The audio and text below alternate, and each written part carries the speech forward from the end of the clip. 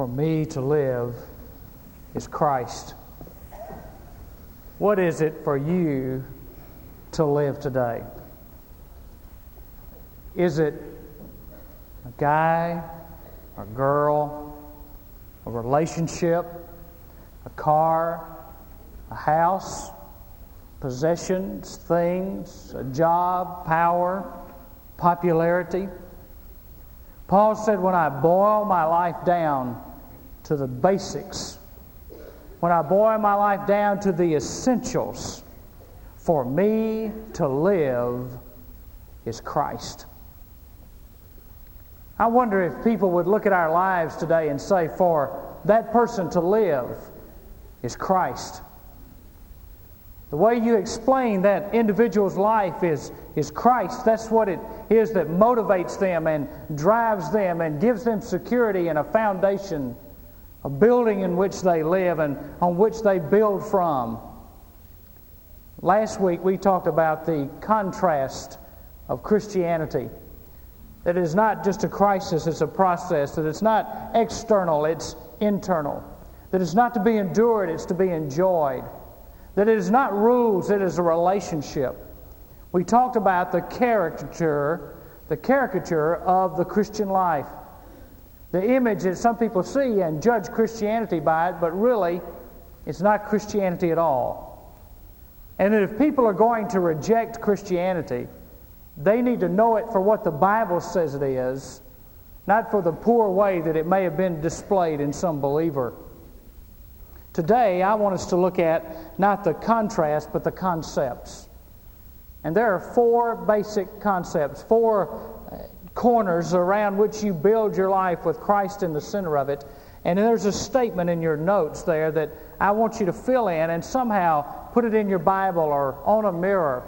Put it someplace where you can come and realign. Let it be the plumb line in your life that you come back to evaluate where you are spiritually. It is a statement by which you can determine how you're doing in your walk with God. It is a statement of fact about what the Christian life really boils down to. It is the distinguishing characteristic of Christianity above religion. And that is, the Christian life is the life of Christ. It is the life of Christ reproduced in the believer by the power of the indwelling Holy Spirit. It is the life of Christ reproduced in the life of the believer by the power of the indwelling Holy Spirit in obedient response and submission to the Word of God. Now, when he talks about the life of Christ, he's talking about the nature of this life. When he says that it is reproduced in the believer, that is the sphere. How is the life of Christ lived? It is reproduced. The sphere in which it is reproduced is in believers. He doesn't do it in dogs and cats and in the animal kingdom and in the physical realm. The life of Christ is reproduced. Its sphere, its realm of reproduction is in the life of the believer. And it is by the power of the indwelling Holy Spirit. That's the dynamic of it. The dynamic of our life, what keeps us dynamic and alive is that the power of the indwelling Holy Spirit lives within us. And then the statement is in obedient response and submission to the Word of God. That is the means of it.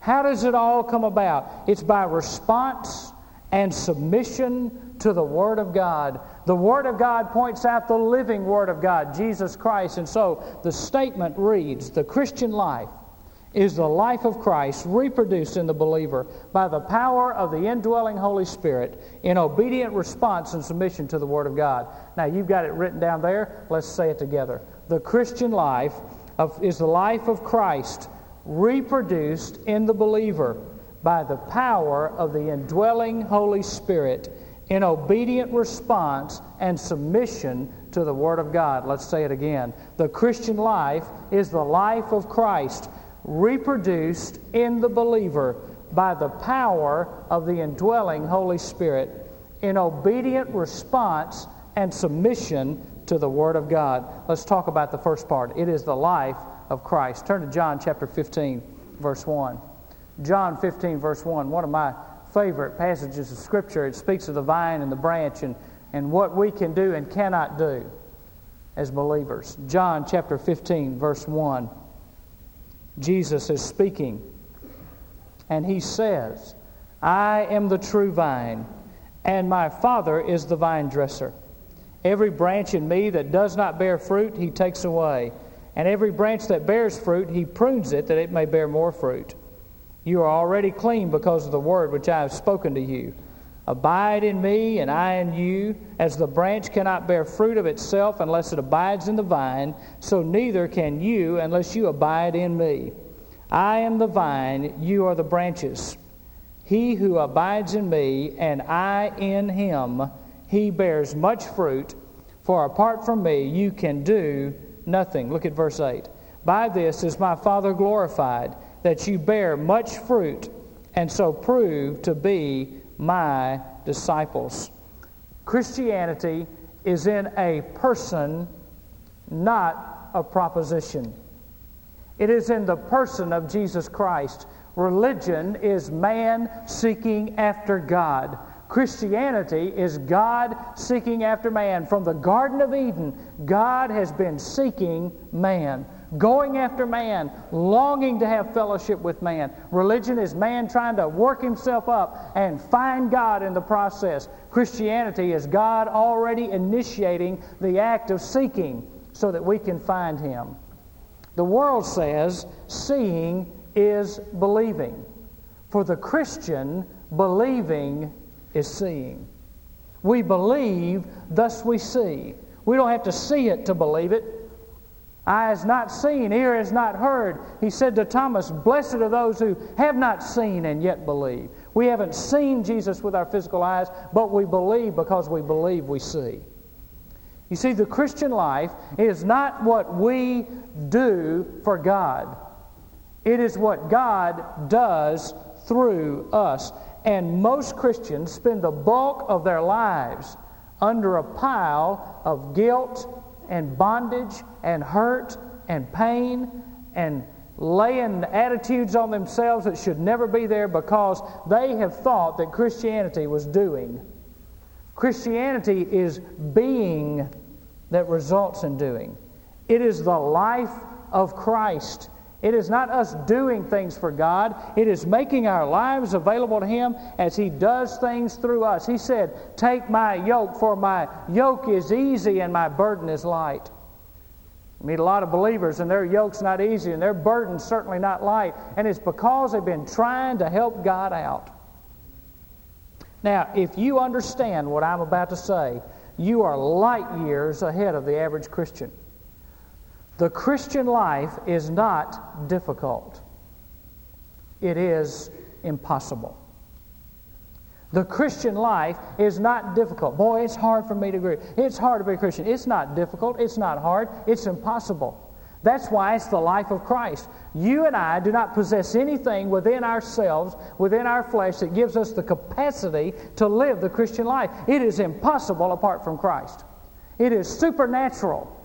Working through the natural. It is not the natural trying to add on the supernatural.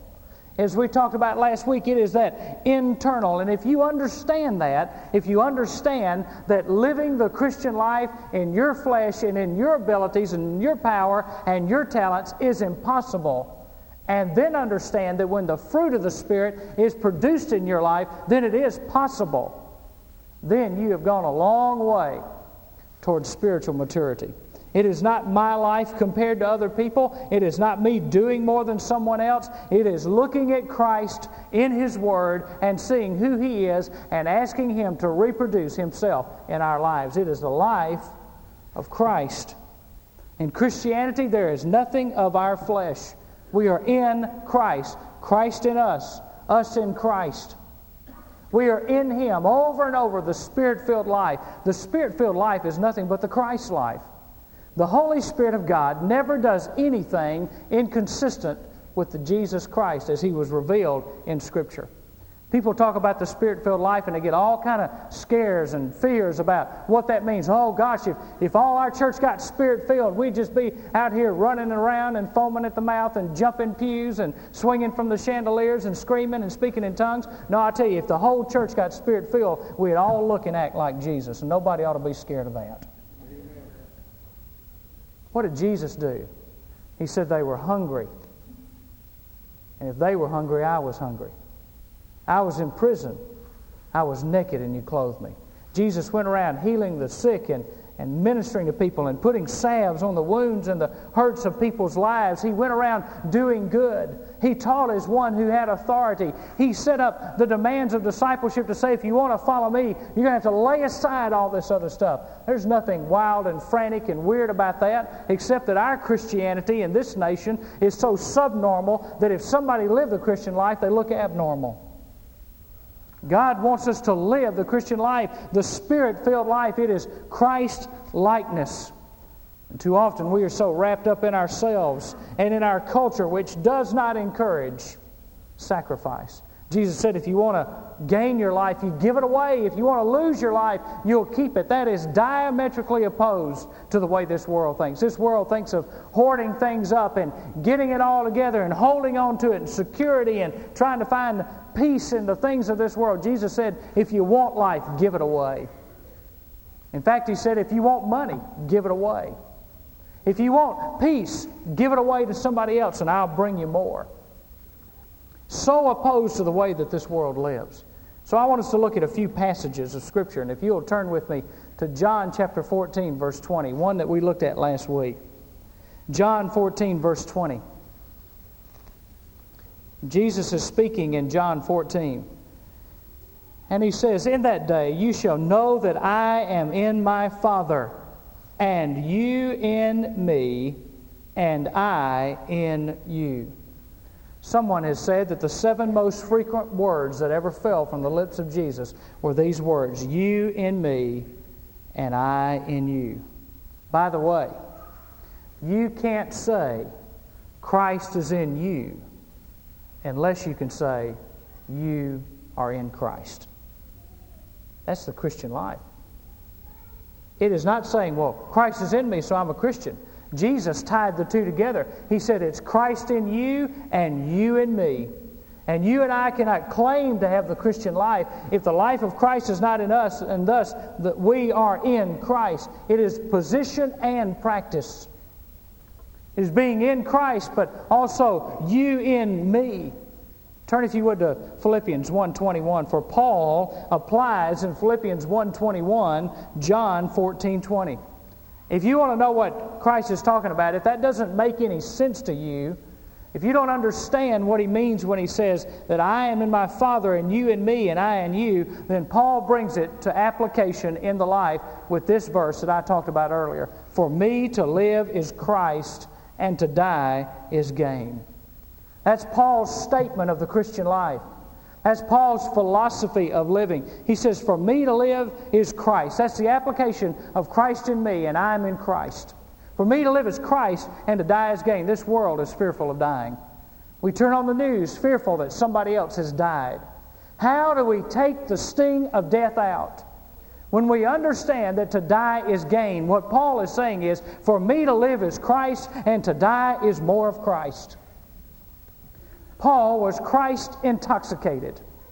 For him to live when Christ was wonderful, and to die was just to experience more of who Christ was. And when you study the life of Paul, after you study the life of Jesus in the Gospels, if you go and study the life of Paul and see what he says about himself, you will discover the reality of the Christian life lived out in a person. And if it's possible for Paul, it's possible for you. By the way, there is nothing that Paul had that you don't have. Paul had all of Jesus, and Jesus had all of Paul. And the reason that we don't live in the power of the indwelling Holy Spirit and the power of God, the reason we don't live is because Jesus has got us. But He's only got as much as us as we'll give Him. You see, the reason we don't have the authority and the power in our prayer life and in our witnessing today is because, oh yes, we're in Christ, but we haven't yielded every area of our life over to Him. Paul says, for me to live is Christ. It is the reality of the relationship. Ephesians chapter 3, verse 16 and 17. Ephesians 3, 16 and 17. Paul is writing to believers in this great letter to the church at Ephesus. And he says in verse 16, he's praying for the believers. He's talking to Christians. He's writing to Christians. And he says in Ephesians 3:16 that He would grant you, according to the riches of His glory, to be strengthened with power through His Spirit in the inner man. Notice verse 17. So that, underline this, Christ may dwell in your hearts through faith. And your hearts, that you may be rooted and grounded in love. Now here's Paul writing, and he's praying, and he's writing to Christians, and he says that Christ may dwell in your hearts. Now, I thought when you got saved, Christ was dwelling in your heart. Now, he's writing to believers, and he says that Christ may dwell in your hearts. Now, would you agree with me that when you and I became saved, that Christ took up residence in our hearts? This way is yes. This way means no. This way, we're all in agreement. We get saved, Christ comes into our life. So why is Paul talking to Christians, people who already have Christ dwelling in their heart, and he's saying that Christ may dwell in your hearts? Well, that's because the Greek word for dwell is an intensive word in the Greek. And it means that He will be at home, that He will fully dwell, that He will richly dwell, that He will take up residence in you and be completely and absolutely at home in your heart. Let me ask you, Christ is in your heart, but is He at home in your heart? Is He at home in every area of your life this morning? Is He more at home today than He was last week? Is He more at home now than He was a year ago? Has He taken up full residence? Have you given Him the key to the house and to all the cabinets and made Him at home? Is there any area that you've locked Him out of this morning? My first summer youth job. Everybody ought to have to be a summer youth minister once in their life. It'll humble you. It'll do a lot of things to you. I lived with an elderly lady who was a member of First Baptist Church in Marianna, Florida. She had a little outside entrance. I had a little room just big enough to put a bed and a dresser in. The dresser wasn't even big enough to hold all my clothes. Had to keep them stacked on top of the dresser most of the time. I barely had room to get out the door to the bathroom that was on the hallway. And I had to use that bathroom, and I had one shelf cleared out in the cabinet. And she told me when I started renting that room from her, she said, make yourself at home. Well, one night she was out with a friend. And I went in and I noticed, I said, how can I make myself at home when I don't even have a shelf or room to put anything of mine in this refrigerator? I have no shelves in the cabinets. I have no dishes. I don't even know where the dishes are in here.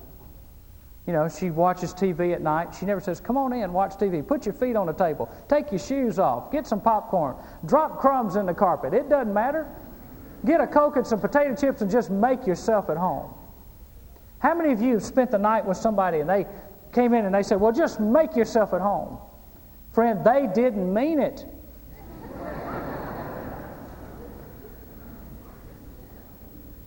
They didn't ask you to come down there half-dressed and prop your feet on the coffee table and watch TV till 3 o'clock in the morning or turn the stereo up as loud as you wanted to. They don't mean it when they say make yourself at home. They mean here's a little area over here, and if you want to stay in this room, that's fine. And we'll let you know when everything else goes on. You'll work on our calendar. You'll work on our agenda. But just remember, make yourself at home. Oh, well, good. I was thinking about taking your VCR and your TV up to my room. Now, wait a minute. We didn't want you to make yourself that much at home. You ever had anybody stay with you and they made themselves at home? And you went in and said, honey, where are the cookies? Company ate them. Did you tell them they could eat all those cookies? Did you show them where those things were? You see, we treat the Lord like that sometimes.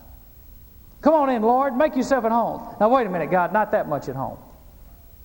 You're getting a little too personal for me. There's some areas that I'd just soon not give you. There's some parts of my life that I don't want you to take control of. You're a little too much at home. Now here's the principle of all of that. You will never get more of Jesus than you got when you were saved. But Jesus can get a whole lot more of you. You're never going to get any more. People running around looking for a second blessing and a third blessing and a 15th blessing. Listen, you got it all when you got saved. The problem is you haven't given it all back to Him that He wanted when He saved you. God comes into our lives to get more of us, to take over our marriage and our homes and our families and our relationships and our business and our job, our tongues. Every aspect of our lives. No room locked off, no room barred from His presence. But that He is home and He has made residence in our life. First of all, it is the life of Christ. Secondly, it is reproduced in the life of the believer. Reproduced in the life of the believer. And that just amazes me, that the miracle of the Christian life is that He has allowed us to be His representatives in this generation. Does it ever blow your mind to think of the fact that in the soil of your life, God can plant and grow and bring to fruition and maturity and bear a full harvest of the fruit of the Spirit in your life? That's why He saved you, to reproduce the life of Christ in your life. Turn, if you would, to 2 Corinthians 5:17. 2 Corinthians 5:17. And just stay there in 2 Corinthians. We'll be there for the rest of the hour. 2 Corinthians 5:17. Therefore, if pastors and missionaries are in Christ, they are new creations. The old things have passed away. Behold, new things have come. I wonder what that says in the Greek. It says, therefore, if what? What? Any man, woman, boy, girl, young person is in Christ. That's what we've been talking about. Is in Christ. They are a new creation, a new creature. Old things have passed away and all things have become new. Here's what he said. If you become in Christ, the crisis, the moment you accepted Christ, Christ is working in your life to make all things that were old out of your life, to bring all new things into your life. It is the crisis and the process. It'll take the rest of our lives to live out 2 Corinthians 5:17, but it is saying to us that Christianity is not static, it's dynamic.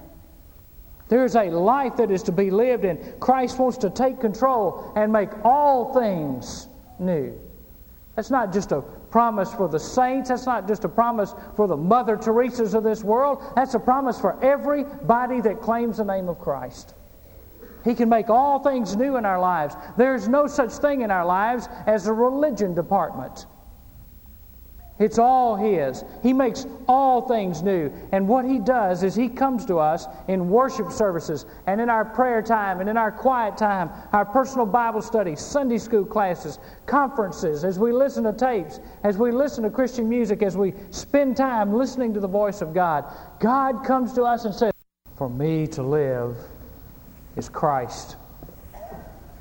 What is it for you to live today? Is it a guy, a girl, a relationship, a car, a house, possessions, things, a job, power, popularity? Paul said, when I boil my life down to the basics, when I boil my life down to the essentials, for me to live is Christ. I wonder if people would look at our lives today and say, for that person to live is Christ. The way you explain that individual's life is Christ. That's what it is that motivates them and drives them and gives them security and a foundation, a building in which they live and on which they build from. Last week we talked about the contrast of Christianity. That it is not just a crisis, it's a process. That it's not external, it's internal. That it's not to be endured, it's to be enjoyed. That it is not rules, it is a relationship. we talked about the caricature of the Christian life. The image that some people see and judge Christianity by it, but really, it's not Christianity at all. And that if people are going to reject Christianity, they need to know it for what the Bible says it is, not for the poor way that it may have been displayed in some believer. Today, I want us to look at not the contrast, but the concepts. And there are four basic concepts, four corners around which you build your life with Christ in the center of it.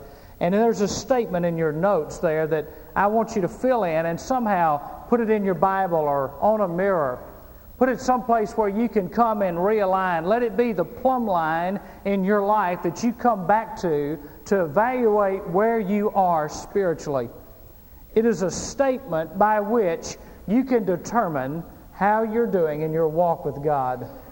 It is a statement of fact about what the Christian life really boils down to. It is the distinguishing characteristic of Christianity above religion. And that is, the Christian life is the life of Christ. It is the life of Christ reproduced in the believer by the power of the indwelling Holy Spirit. It is the life of Christ reproduced in the life of the believer by the power of the indwelling Holy Spirit in obedient response and submission to the Word of God. Now, when he talks about the life of Christ, he's talking about the nature of this life. When he says that it is reproduced in the believer, that is the sphere. How is the life of Christ lived? It is reproduced. The sphere in which it is reproduced is in believers. He doesn't do it in dogs and cats and in the animal kingdom and in the physical realm. The life of Christ is reproduced. Its sphere, its realm of reproduction is in the life of the believer. And it is by the power of the indwelling Holy Spirit. That's the dynamic of it. The dynamic of our life, what keeps us dynamic and alive is that the power of the indwelling Holy Spirit lives within us. And then the statement is in obedient response and submission to the Word of God. That is the means of it.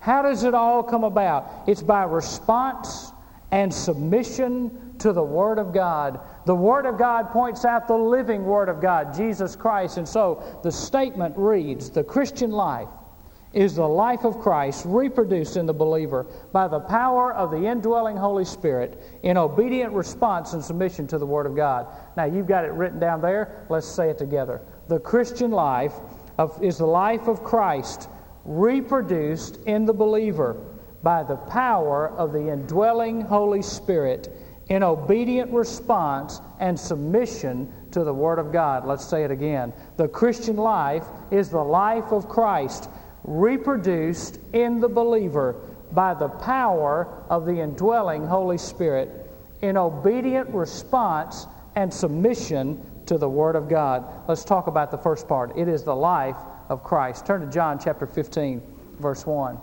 John 15, verse 1, one of my favorite passages of Scripture. It speaks of the vine and the branch and what we can do and cannot do as believers. John chapter 15, verse 1. Jesus is speaking, and he says, I am the true vine, and my Father is the vine dresser. Every branch in me that does not bear fruit, he takes away. And every branch that bears fruit, he prunes it, that it may bear more fruit. You are already clean because of the word which I have spoken to you.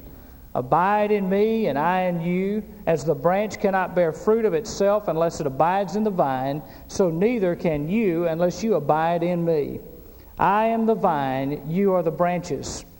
He who abides in me, and I in him, he bears much fruit, for apart from me you can do nothing. Look at verse 8.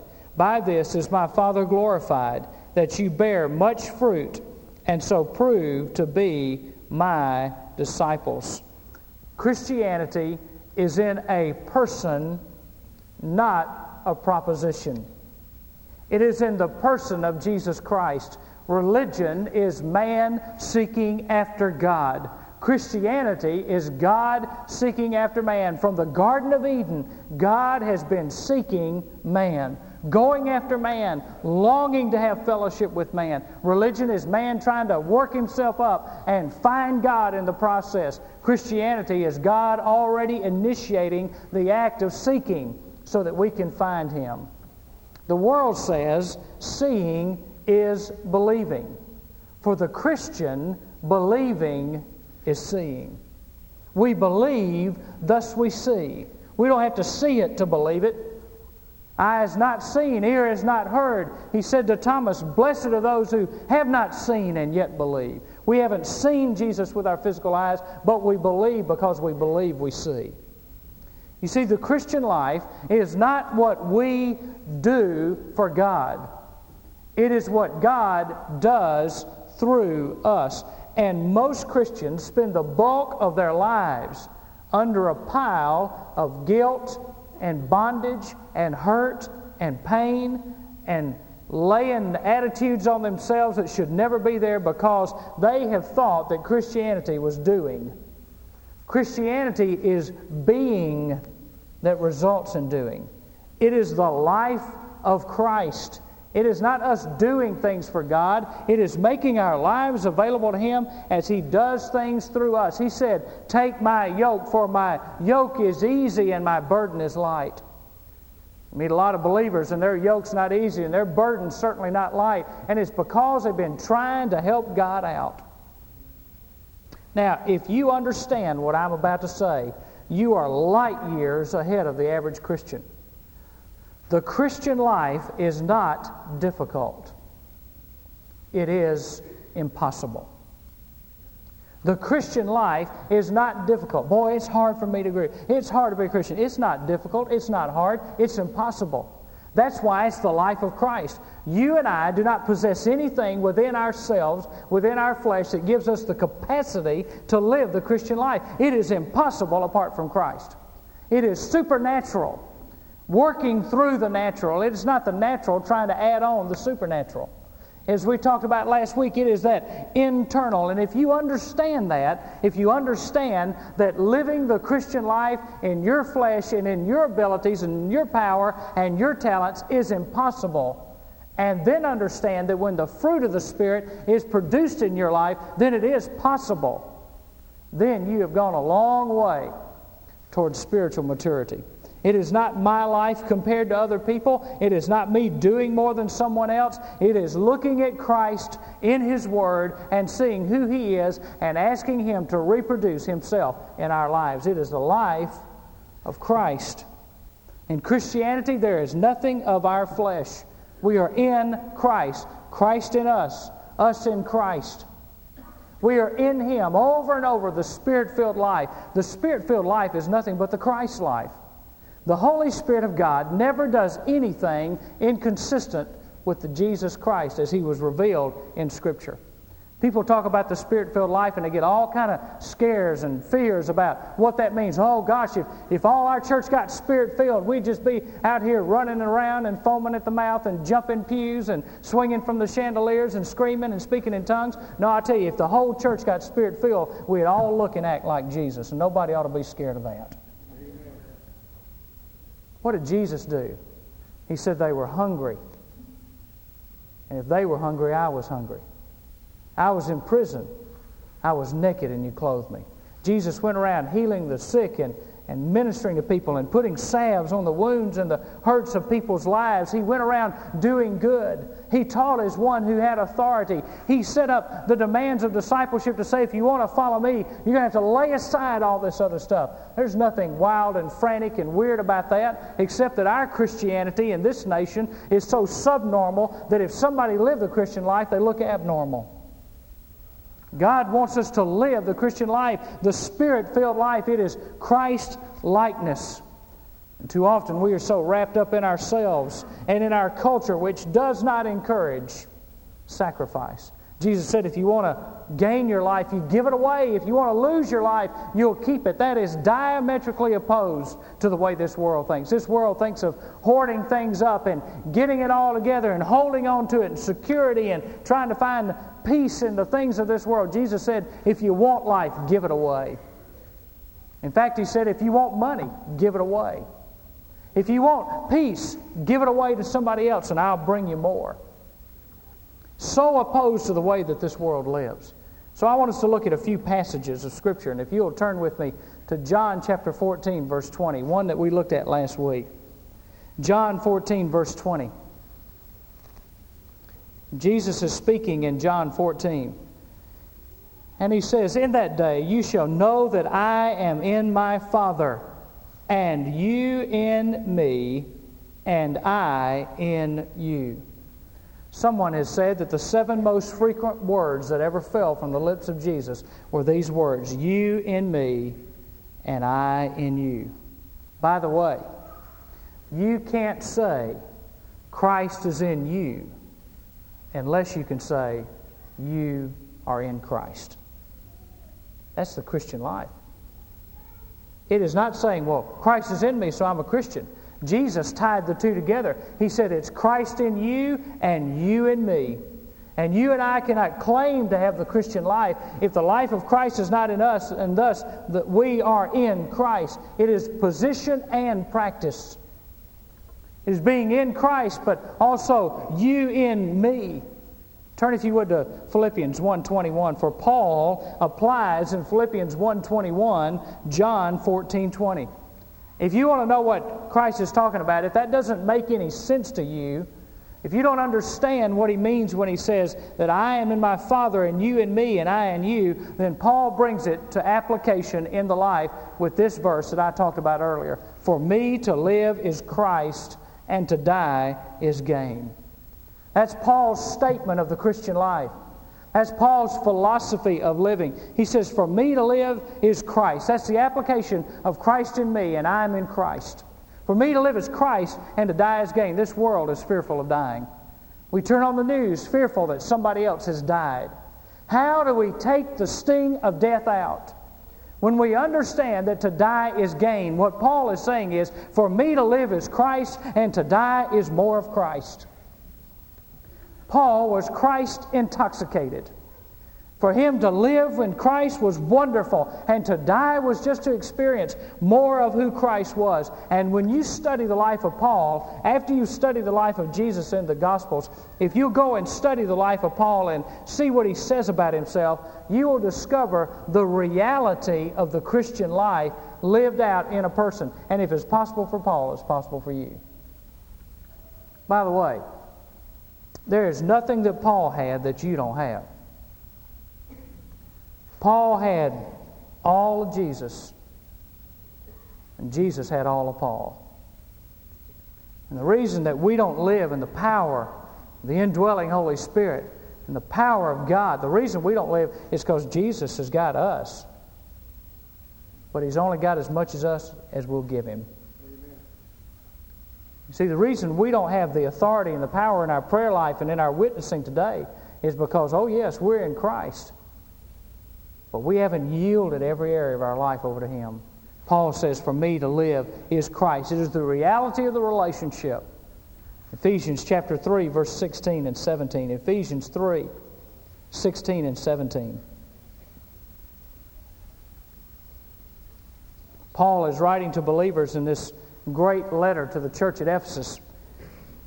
And he says in verse 16, he's praying for the believers. He's talking to Christians. He's writing to Christians. And he says in Ephesians 3:16 that He would grant you, according to the riches of His glory, to be strengthened with power through His Spirit in the inner man. Notice verse 17. So that, underline this, Christ may dwell in your hearts through faith. And your hearts, that you may be rooted and grounded in love. Now here's Paul writing, and he's praying, and he's writing to Christians, and he says that Christ may dwell in your hearts. Now, I thought when you got saved, Christ was dwelling in your heart. Now, he's writing to believers, and he says that Christ may dwell in your hearts. Now, would you agree with me that when you and I became saved, that Christ took up residence in our hearts? This way is yes. This way means no. This way, we're all in agreement. We get saved, Christ comes into our life. So why is Paul talking to Christians, people who already have Christ dwelling in their heart, and he's saying that Christ may dwell in your hearts? Well, that's because the Greek word for dwell is an intensive word in the Greek. And it means that He will be at home, that He will fully dwell, that He will richly dwell, that He will take up residence in you and be completely and absolutely at home in your heart. Let me ask you, Christ is in your heart, but is He at home in your heart? Is He at home in every area of your life this morning? Is He more at home today than He was last week? Is He more at home now than He was a year ago? Has He taken up full residence? Have you given Him the key to the house and to all the cabinets and made Him at home? Is there any area that you've locked Him out of this morning? My first summer youth job. Everybody ought to have to be a summer youth minister once in their life. It'll humble you. It'll do a lot of things to you. I lived with an elderly lady who was a member of First Baptist Church in Marianna, Florida. She had a little outside entrance. I had a little room just big enough to put a bed and a dresser in. The dresser wasn't even big enough to hold all my clothes. Had to keep them stacked on top of the dresser most of the time. I barely had room to get out the door to the bathroom that was on the hallway. And I had to use that bathroom, and I had one shelf cleared out in the cabinet. And she told me when I started renting that room from her, she said, "Make yourself at home." Well, one night she was out with a friend. And I went in and I noticed, I said, how can I make myself at home when I don't even have a shelf or room to put anything of mine in this refrigerator? I have no shelves in the cabinets. I have no dishes. I don't even know where the dishes are in here. You know, she watches TV at night. She never says, "Come on in, watch TV. Put your feet on the table. Take your shoes off. Get some popcorn. Drop crumbs in the carpet." It doesn't matter. Get a Coke and some potato chips and just make yourself at home. How many of you have spent the night with somebody and they came in and they said, "Well, just make yourself at home"? Friend, they didn't mean it.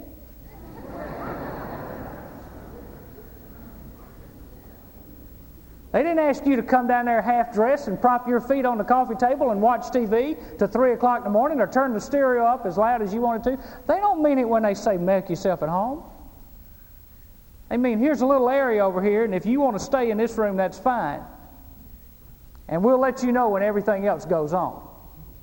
You'll work on our calendar. You'll work on our agenda. But just remember, make yourself at home. Oh, well, good. I was thinking about taking your VCR and your TV up to my room. Now, wait a minute. We didn't want you to make yourself that much at home. You ever had anybody stay with you and they made themselves at home? And you went in and said, "Honey, where are the cookies?" Company ate them. Did you tell them they could eat all those cookies? Did you show them where those things were? You see, we treat the Lord like that sometimes.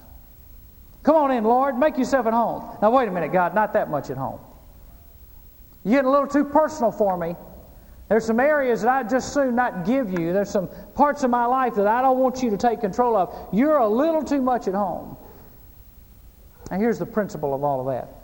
You will never get more of Jesus than you got when you were saved. But Jesus can get a whole lot more of you. You're never going to get any more. People running around looking for a second blessing and a third blessing and a 15th blessing. Listen, you got it all when you got saved. The problem is you haven't given it all back to Him that He wanted when He saved you. God comes into our lives to get more of us, to take over our marriage and our homes and our families and our relationships and our business and our job, our tongues. Every aspect of our lives. No room locked off, no room barred from His presence. But that He is home and He has made residence in our life. First of all, it is the life of Christ. Secondly, it is reproduced in the life of the believer. Reproduced in the life of the believer. And that just amazes me, that the miracle of the Christian life is that He has allowed us to be His representatives in this generation. Does it ever blow your mind to think of the fact that in the soil of your life, God can plant and grow and bring to fruition and maturity and bear a full harvest of the fruit of the Spirit in your life? That's why He saved you, to reproduce the life of Christ in your life. Turn, if you would, to 2 Corinthians 5:17. 2 Corinthians 5:17. And just stay there in 2 Corinthians. We'll be there for the rest of the hour. 2 Corinthians 5:17. Therefore, if pastors and missionaries are in Christ, they are new creations. The old things have passed away. Behold, new things have come. I wonder what that says in the Greek. It says, therefore, if what? What? Any man, woman, boy, girl, young person is in Christ. That's what we've been talking about. Is in Christ. They are a new creation, a new creature. Old things have passed away and all things have become new. Here's what he said. If you become in Christ, the crisis, the moment you accepted Christ, Christ is working in your life to make all things that were old out of your life, to bring all new things into your life. It is the crisis and the process. It'll take the rest of our lives to live out 2 Corinthians 5:17, but it is saying to us that Christianity is not static, it's dynamic. There is a life that is to be lived, and Christ wants to take control and make all things new. That's not just a promise for the saints. That's not just a promise for the Mother Teresas of this world. That's a promise for everybody that claims the name of Christ. He can make all things new in our lives. There's no such thing in our lives as a religion department.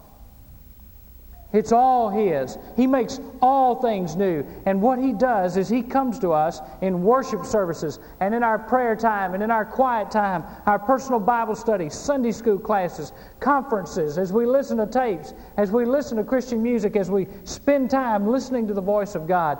God comes to us and says,